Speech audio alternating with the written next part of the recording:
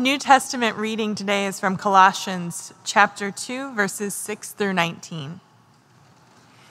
As you therefore have received Christ Jesus the Lord, continue to live your lives in him, rooted and built up in him and established in the faith, just as you were taught, abounding in thanksgiving. See to it that no one takes you captive through philosophy and empty deceit, according to human tradition, according to the elemental spirits of the universe, and not according to Christ.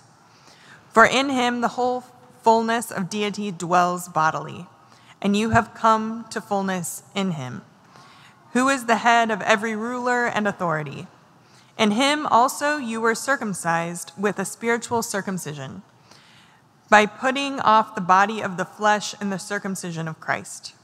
When you were buried with him in baptism, you were also raised with him through faith in the power of God, who raised him from the dead. And when you were dead in trespasses and the uncircumcision of your flesh, God made you alive together with him, when he forgave us all our trespasses, erasing the record that stood against us with its legal demands. He set this aside, nailing it to the cross. He disarmed the rulers and authorities and made a public example of them, triumphing over them in it. Therefore, do not let anyone condemn you in matters of food and drink, or of observing festivals, new moons, or Sabbaths. These are only a shadow of what is to come, but the substance belongs to Christ. Do not let anyone disqualify you, insisting on self-abasement and worship of angels, dwelling on visions, puffed up without cause by a human way of thinking, and not holding fast to the head, from whom the whole body, nourished and held together by its ligaments and sinews, grows with a growth that is from God. This is the word of the Lord. Thanks be to God. Hear the gospel of our Lord Jesus Christ according to John. Glory to you, O Lord. Then Pharisees and scribes came to Jesus from Jerusalem and said, "Why do your disciples break the tradition of the elders? For they do not wash their hands before they eat." He answered them, "And why do you break the commandment of God for the sake of your tradition? For God said, 'Honor your father and your mother,' and whoever speaks evil of father or mother must surely die. But you say that whoever tells father or mother, 'Whatever support you might have had from me is given to God,' then that person need not honor the father. So for the sake of your tradition, you make void the word of God. You hypocrites! Isaiah prophesied rightly about you when he said, 'This people honors me with their lips, but their hearts are far from me. In vain do they worship me, teaching human precepts as doctrine.' Then he called the crowd to him and said to them, 'Listen and understand. It is not what goes into the mouth that defiles a person, but it is what comes out of the mouth that defiles. Do not see that whatever goes into the mouth enters the stomach and goes out into the sewer? But what comes out of the mouth proceeds from the heart, and this is what defiles.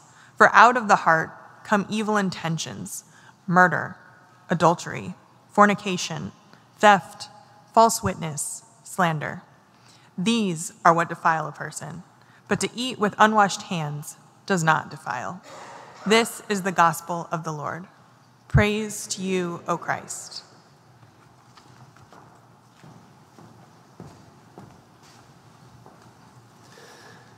Would you pray with me? God, we give you thanks for this joyful day and the beautiful occasion of celebrating baptism.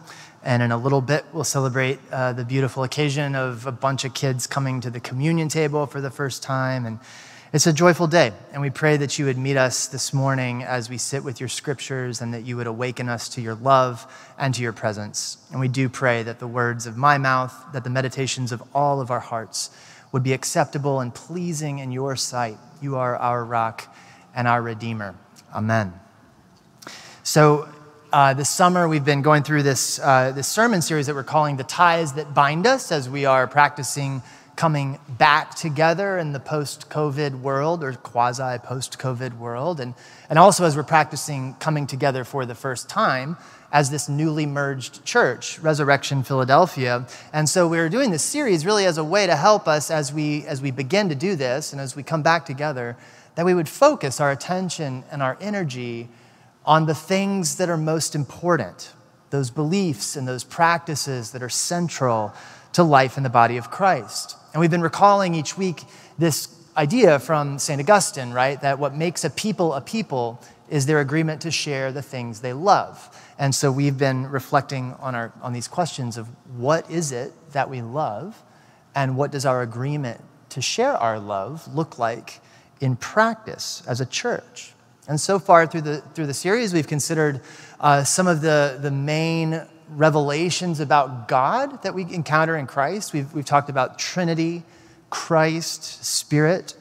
And then today, we're turning our attention to the practice of baptism, which is a great one to do today because we just did one. And it's a wonderful opportunity to give a little bit more space in our gathered life to reflecting on what is this practice, what's it all about, and why is it so central to the life of the church.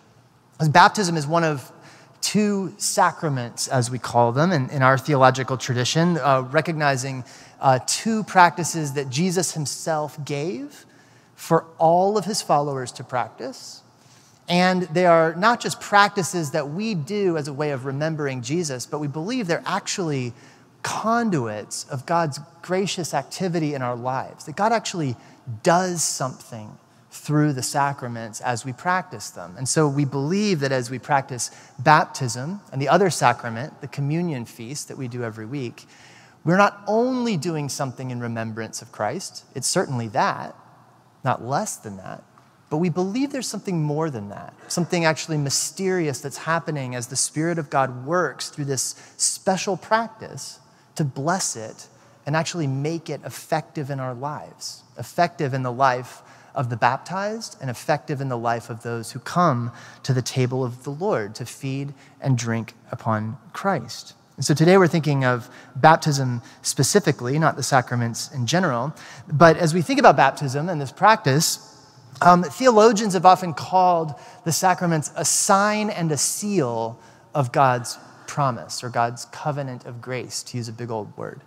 But the sign part is essentially like it's a visible picture, like a word picture or an actual enacted picture of God's grace to us, right? That the water is something you can see and can feel. And that as surely as the person is marked with water, so surely are they participants in God's family and grace. But there's also this other element, not just a sign, but a seal, which if you go back to like Reformation days, when they talk about a seal, what that means is like the wax seal on a document, the way an official document would carry a wax seal on it that would indicate this one's authentic.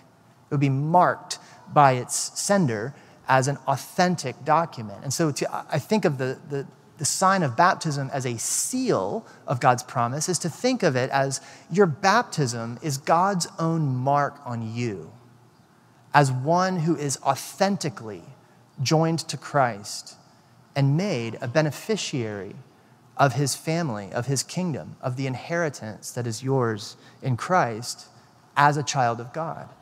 A sign and a seal. So baptism is this picture of what God has done and is doing in Jesus and his Spirit. It's also more than a picture. It's this conduit or a pipeline of God's gracious activity. And it's one that connects us to both Jesus, if you want to think about it like a vertical connection to Jesus, and a horizontal connection to the other people who are connected to Jesus, right? It connects us to Christ. It connects us to Christ's people. But it doesn't do this just automatically or mechanically. We believe that God does this as the dynamic work of the Spirit is operative in and through it all, mysteriously, powerfully, in a very living and active kind of way. That by faith and the activity of the Spirit, we are actually and really connected to God in Christ through baptism and connected to the church, the family of God, the community of the baptized. And so just let's think about this a little bit. What does it mean that baptism connects us to Jesus? And one thing I think that's really helpful for us to live with as we just go through life, our daily life, is to just remember that we are bearers of the mark of Christ, that we live our daily lives. If you're a baptized follower of Christ, you live your daily life under the same banner of love that Jesus lived under for his own life. If you remember that scene from his own baptism where Jesus was in the water with John, what happened? The skies opened, right? And the voice of the Father was audible over Jesus. This is my Son in whom I'm pleased, right? And the Spirit descended like a dove upon Jesus. And what our own baptism means for us, what Marcus's baptism means for him, as we think about what just happened today, is that what is true of Jesus in his baptism becomes true of us in ours, because we are baptized into Christ. That same voice of the Father that was pronounced over his life is pronounced over yours, over mine. You are my child. You belong to me. I delight in you. I'm pleased with you. And then the same Spirit that came upon Jesus that anointed him to be Messiah and empowered his life and his calling, that same Spirit comes upon you and empowers you to live that life of love and obedience in Christ. What else does it mean? It also means, as we see in this passage from Colossians that we just read and elsewhere, like in Romans chapter 6, that to be baptized into Christ is to be united to Jesus in his death and resurrection. There's something about baptism that's about dying and rising with Christ. There's something about this mark of baptism and this work, this practice that Jesus has given his church, that is to make it to where we understand that we are connected to Jesus in solidarity with him in his dying and in his rising. Buried with him in baptism and raised with him through faith, as the Apostle Paul says in the passage we just read. Something deeply mysterious about living in union and communion with Jesus as those who are baptized into him. But then let's think also, what does it mean that baptism connects us to the family of Jesus? This is important too, right? It's that same Spirit that descended upon Jesus at his baptism to anoint him as Messiah that came at Pentecost, right, to anoint the church as his body in the earth. That same Spirit we trust comes upon us even as individuals, as participants in that community. And we are marked with that water that symbolizes that descending dove, that enlivening Spirit, the washing of water, the descending of the dove, the union with Christ, crucified and raised, that joins us also horizontally to all the others who are in Christ. And Paul describes it as this new kind of circumcision. Sort of weird language if you're not coming from religious circles. Circumcision is sort of a weird topic to come up in regular parlance, but it's a very familiar one in religious circles because it's the sign given to the family of Abraham long, long ago, right? God gave Abraham the sign of circumcision to mark all the males of his family with this mark, as the sign that they belong to the family that God has set apart to be his instrument of blessing in the world. And so that mark of circumcision became really, really important in the life of the Israelites and then on in the life of the Jewish people as the mark of God's blessed family, a mark of belonging. Well, Jesus, when he comes on the scene, he comes to do a new work, and he actually gives a new sign that belongs to a new creation family, the new humanity that God is gathering together around Jesus. And he's saying, you know what, there's a new mark that fits this new work God is doing. A new circumcision that goes deeper than the skin, but one that marks you actually at the level of the heart. A mark that the prophets looked forward to when they were talking about the removal of the heart of stone and a bringing forth of a heart of flesh, or the circumcision of the heart that would come when the Spirit would be upon all of God's people.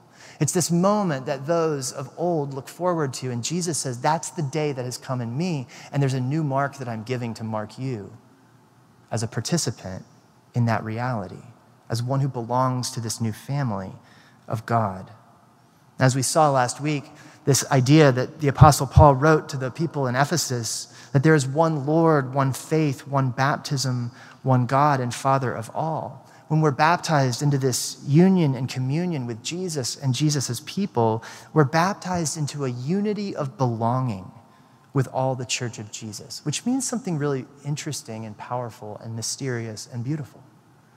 You and I are joined spiritually and inseparably to the saints who've gone before us, to the saints around the world today, people who look and sound a lot different than you or I do, the global Church of Jesus. And we're joined to those who would come after us, that there's one big family, and this is what we confess when we confess the creed and talk about the communion of saints, that we belong to a family that transcends our own moment and our own location, that we're actually connected to people who've gone before us. We're connected to people across the world from us. We're connected to people across ideological divisions from us. We're connected to people across the city from us that we don't talk to. There's a baptismal unity in the body of Christ that is beautiful. And part of what living into our unity of belonging looks like is our aspiring to actually practice that which feels so abstract. Our belonging to Jesus and his global church, that we actually live out on the ground in our daily lives. A practiced unity of belonging in all the community of the baptized. That we would pray for one another, that we would actually recognize one another as saints, set apart by the love and blessing of God and the washing with water. There's a unity of belonging, but there's also a unity of mission into which we're baptized, which is not to say God baptizes all of our various missions, right? All the weird agendas we come up with or that people come up with and talk about in the name of Christ. It's not to say that God puts his holy blessing on every idea we come up with or every idea every group comes up with at all. But rather it's to say that our baptism is an invitation for us or even a summons for us to join God in God's mission of bringing life to the world through blessing, through peacemaking, through loving God and loving neighbor. This mission that we see Jesus embody in his own life and invite others to join him in. Becoming what Dallas Willard calls co-conspirators with God in blessing the earth. Following the Spirit's guidance, empowered by the Spirit's presence, we're baptized into this unity of vocation with all the church of Jesus. Michael Green says that the whole of the Christian life, in time and in eternity, is, in a sense, encapsulated in baptism. The Christian life is a baptismal life, and it is all about dying and rising with Christ in this world and hereafter. In the reading that we just read from Colossians, the Apostle Paul writes, "As you have received Christ Jesus the Lord, continue to live your lives in him, rooted and built up in him and established in the faith." In other words, continue in the same way that you began. And then Paul goes on to describe how it is that they began, right? When you were buried with him in baptism and raised with him through faith in the power of God who raised him from the dead. See, Paul sees baptism as this pivotal moment in which a person receives all that God has done in Christ and is received into the community that is committed to participating in this new life that God has created in Jesus.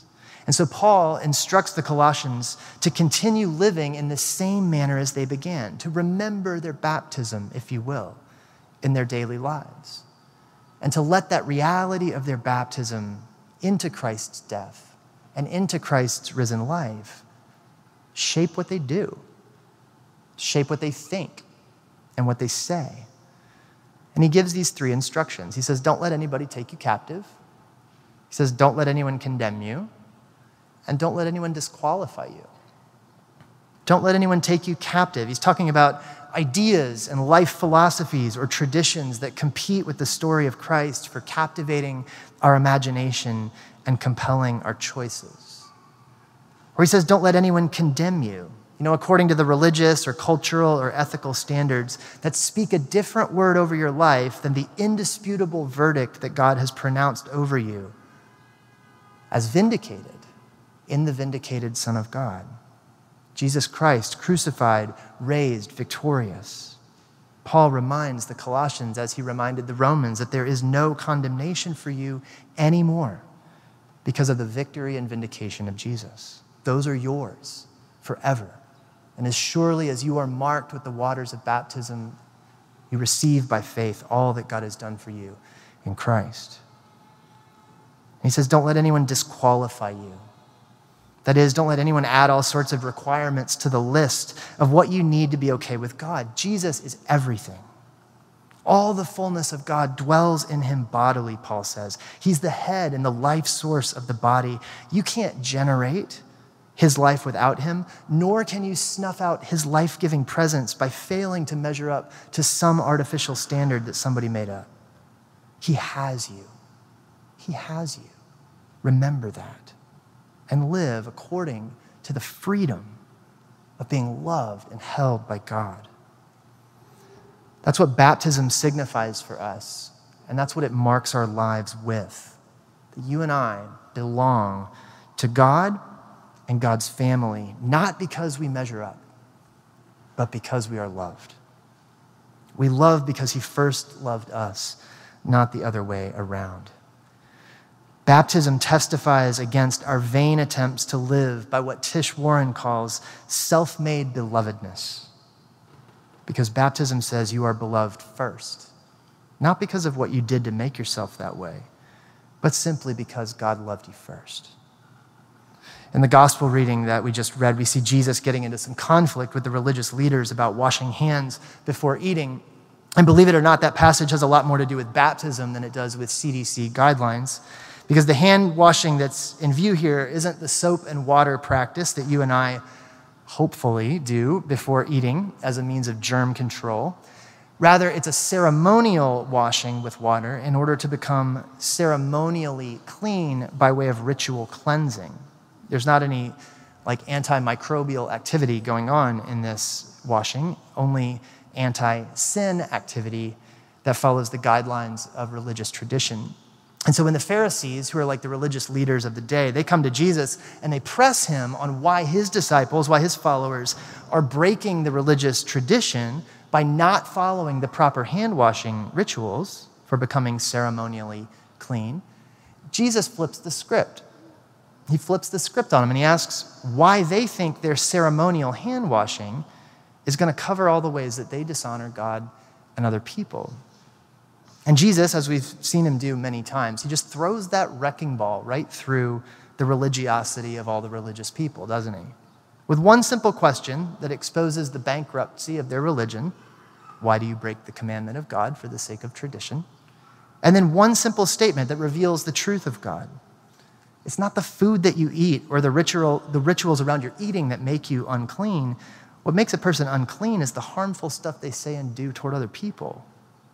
And Jesus rattles off a list of examples that probably makes us feel uncomfortable to hear those kinds of words spoken or read aloud. But he rattles off a list of examples that the Pharisees would have immediately recognized as a recap of the Ten Commandments from the very law they're trying to use to disqualify Jesus and his disciples.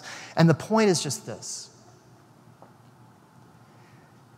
we need a washing that runs deeper through us than anything that you and I can do for ourselves. We need a washing that runs deeper through us than anything you and I can do for ourselves, right? Do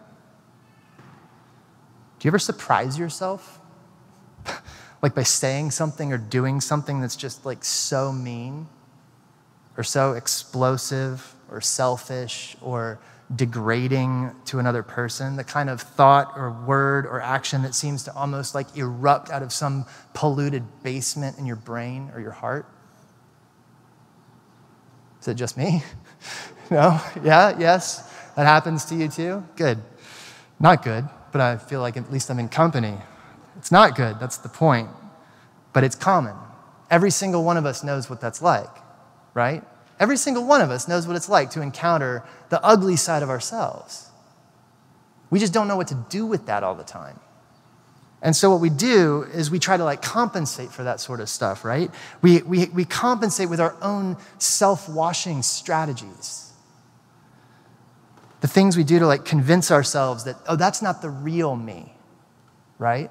Oh, sure, I said a harsh word to my kids, but I'm not a harsh dad. I'm a loving dad. I'm a kind dad.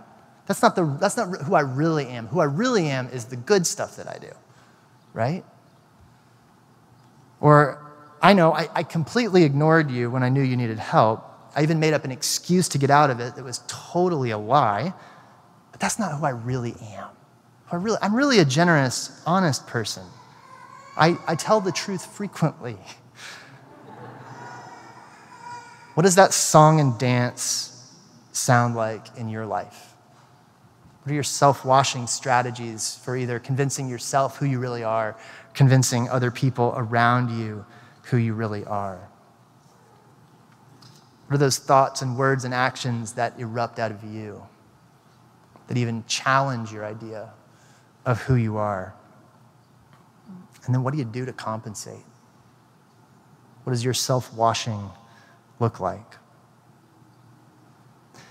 What we discover in Jesus is both the futility of our own self-washing and also the overflowing abundance of the living water that God gives us in Jesus to cleanse our hearts and to quench our thirst for righteousness and that desire deep within us for that to not be who I really am, right? Our thirst for righteousness. I want to be good. And the living water that God gives us to irrigate that goodness that is in there.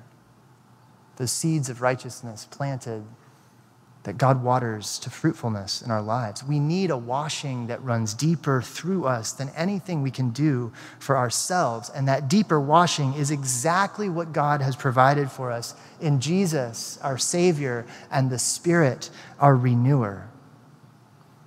And that deeper washing is what baptism signifies for us and seals upon us. Baptism signals for us that ultimately we are not what we do or what we say or what we think, for better or worse. That who I tell myself that I am, who I tell the world I am, that those declarations actually don't determine who I am, because I'm a creature who belongs to a creator, and my creator speaks a word over my life that is more powerful than my own.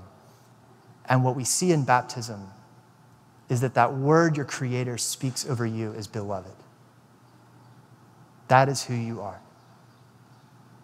Your Father in heaven pronounces a word over you in his Son and in his Spirit, and that word over you is beloved. And everything that Jesus does in his life follows that pronouncement. Right? As we read the story of Jesus, we know very little of what happens in his life before his baptism. All the remarkable stuff we know about him healing and raising the dead and speaking truth to power and doing these acts that show forth God's kingdom of justice and peace in the world. He doesn't do those things to earn God's love. He loves because God first loved him. The love of God is pronounced upon him first. The Spirit of God comes on him first, and then he is propelled into the world as Messiah. The same is true of you and of me. Tish Warren says that as Christians, we wake up each morning as those who are baptized. We are united to Christ, and the approval of the Father is spoken over us. We are marked from our first waking moment by an identity that is given to us by grace, an identity that is deeper and more real than any other identity we will don that day. And she goes on to say that the new life into which we are baptized is lived out in days, hours, and minutes. God is forming us into a new people, and the place of that transformation is in the small moments of today. The place of your transformation is in the small moments of today. The voices you hear and choose to listen to, the choices you make, the things you decide to do, the words you say or don't say. Through all of it, will you hear the voice of the Father louder and clearer than all of the other voices, saying, "You are my child and you are loved." And will you go and live out of the freedom of that love? Rowan Williams, in his beautiful little book called Being Christian, frames his book around 4 chapters: baptism, Bible, Eucharist, and prayer. What does it mean to be a Christian? He keys in on those 4 concepts. And he says that a baptized Christian ought to be somebody who's not afraid of looking with honesty at that chaos inside, as well as being where humanity is at risk outside. So baptism means being with Jesus in the depths, The depths of human need, including the depths of our own selves and their need, but also in the depths of God's love, in the depths where the Spirit is recreating and refreshing human life as God meant it to be. In other words, baptism is about being with Jesus where Jesus is. And as you and I think about what does it mean to live out our baptism, to remember our baptism, to live as God's beloved in union and communion with Christ, William says it's going to look like us going to be where Jesus is, in the mess of the world, in the mess of our own stories and inner selves, where his love is present and where he's healing us. Being present in the love of the Father, being present and open to other people, being open to the Holy Spirit, and Williams points out finally, being in the neighborhood of other Christians. That our baptism reminds us Christianity never has been and never will be a solo sport, but it's one that we do as a family. This family gathered around Christ. And this family, Williams reminds us, just like Jesus, is given this job of being prophet, priest, and king with Jesus in the world.